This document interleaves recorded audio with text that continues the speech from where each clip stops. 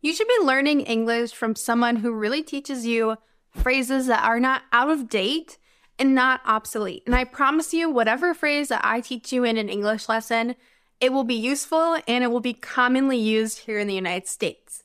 In today's video, I'm going to teach you 15 idioms that have surprising meanings.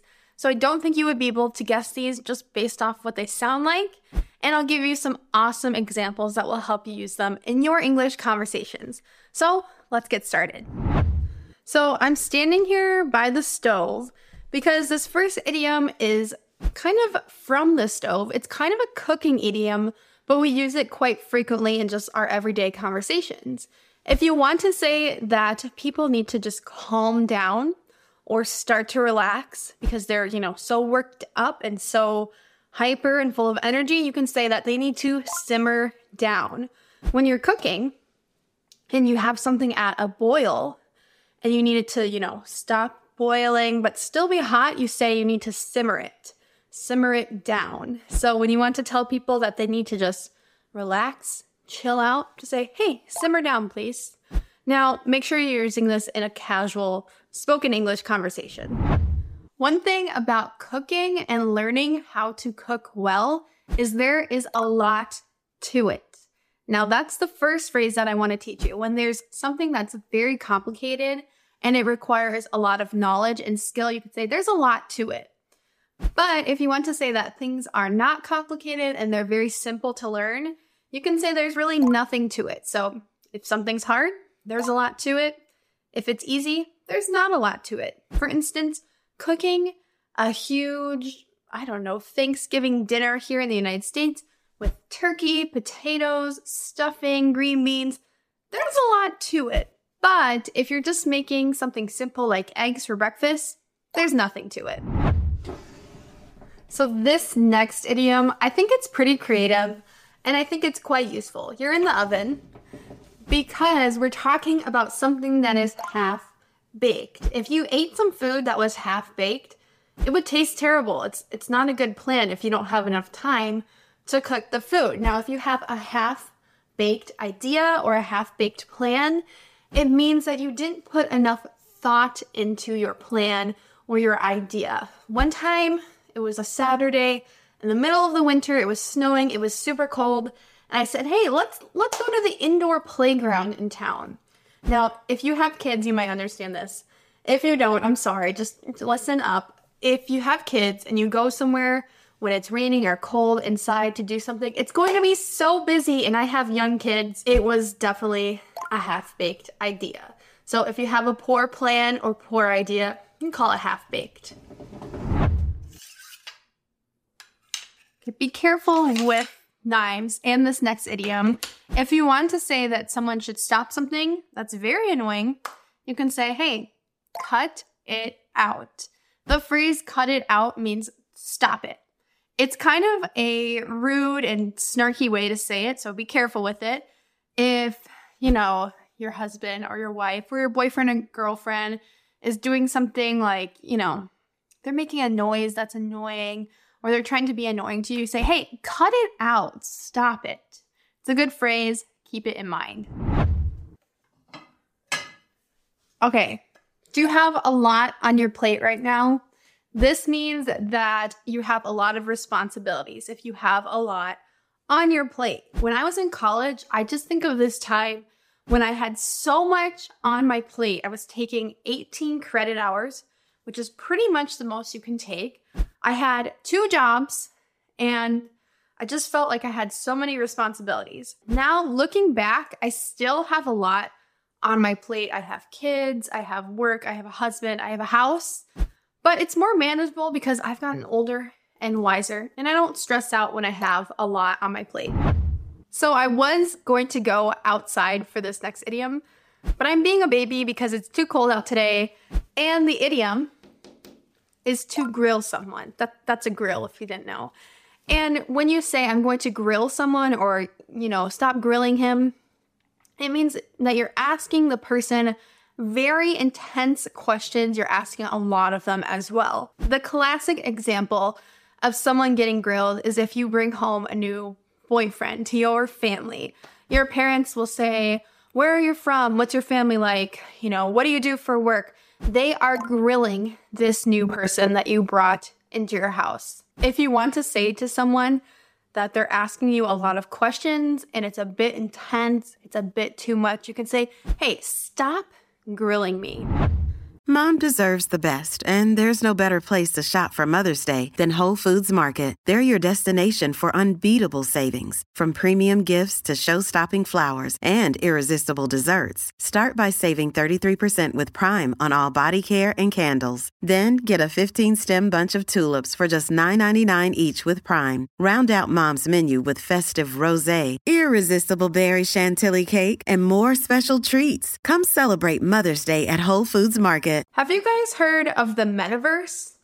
Well, Mark Zuckerberg, he spent so much money creating this metaverse, this virtual reality place where you can go, I guess. And no one really seems to like it, but Mark Zuckerberg, Facebook, Meta, they double down on this idea. And that's the phrase that I want to teach you. When you double down on something, it means that you put more effort and you risk more money and things like that, because you think the idea is really going to pay off and it's really going to work. So a lot of times companies will double down on a product. If they think it's going to sell a lot, they'll put lots of money into advertising. And if you're in a casino and you put more money on your bet, you can say, I'm doubling down on this. I think it's really going to pay off. I'm just gonna whip up some pancakes. Okay, that's the phrase. I'm not really making pancakes, but if you say you're going to whip up something, it means you're going to create it or make it very quickly.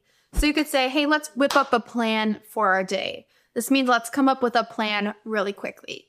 We often use this idiom for cooking as well. If you say, hey, can you whip up some breakfast? Or could you whip up some dinner? This means, can you make it really quick? Can you just come up with some things to make? Usually when you're whipping up a plan or you're whipping up some food, you don't put a ton of thought or like a ton of effort into it. It's just very quick. We're back at the stove. We're talking about when things boil over. Oftentimes when we talk about history, we talk about the circumstances that led to the world wars. Things just boiled over. This means that people got so angry about things that they just got out of control. Recently, I don't know if you guys follow American football, but Tom Brady and his wife, Gisele, for all you Brazilians, they got divorced, sadly. But it seems like she was always very supportive of him and his football career. And he said he was going to retire. And when he didn't, things boiled over. I think she wanted Tom to spend more time with their family. But, things boiled over. They got out of control. And now, unfortunately, they got divorced. So when things boil over in a pot, there's a mess. There's all this water and foam everywhere. It's out of control. I'm making a mess. Well, not really, because I don't want to mess up the kitchen. But let's talk about how you can use this phrase in your everyday conversations. If you want to say that someone made a mess, you can mean that they literally, made a mess that you have to clean up. They made things very dirty. Or you can mean that they made a situation so bad, maybe emotionally, or maybe they brought up a subject with a group of people that made everyone argue. You could say, you just made a mess of this situation. So you can use this phrase in a few different ways. A phrase that's pretty similar to making a mess of a situation is to stir the pot. So, literally stirring the pot would be mixing up ingredients. But if you say that you're stirring the pot in a social situation, it means, you're bringing up something very controversial.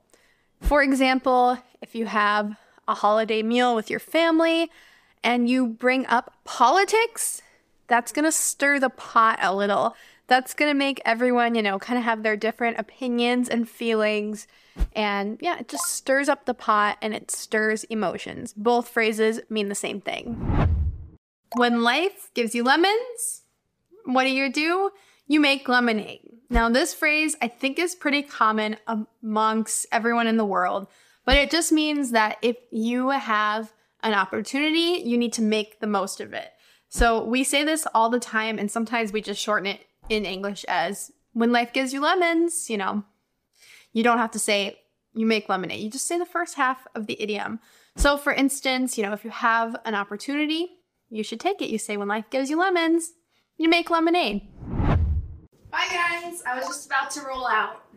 Okay, this phrase is very useful. In English, when you want to say that you're going to leave, you can say, let's roll out. In the movie Transformers, the famous catchphrase of the robots, the Autobots, was Autobots, roll out. Let's all leave at the same time. So if you're at a party with your friends or some sort of event and you want to all leave at the same time, you should say, come on guys, let's roll out.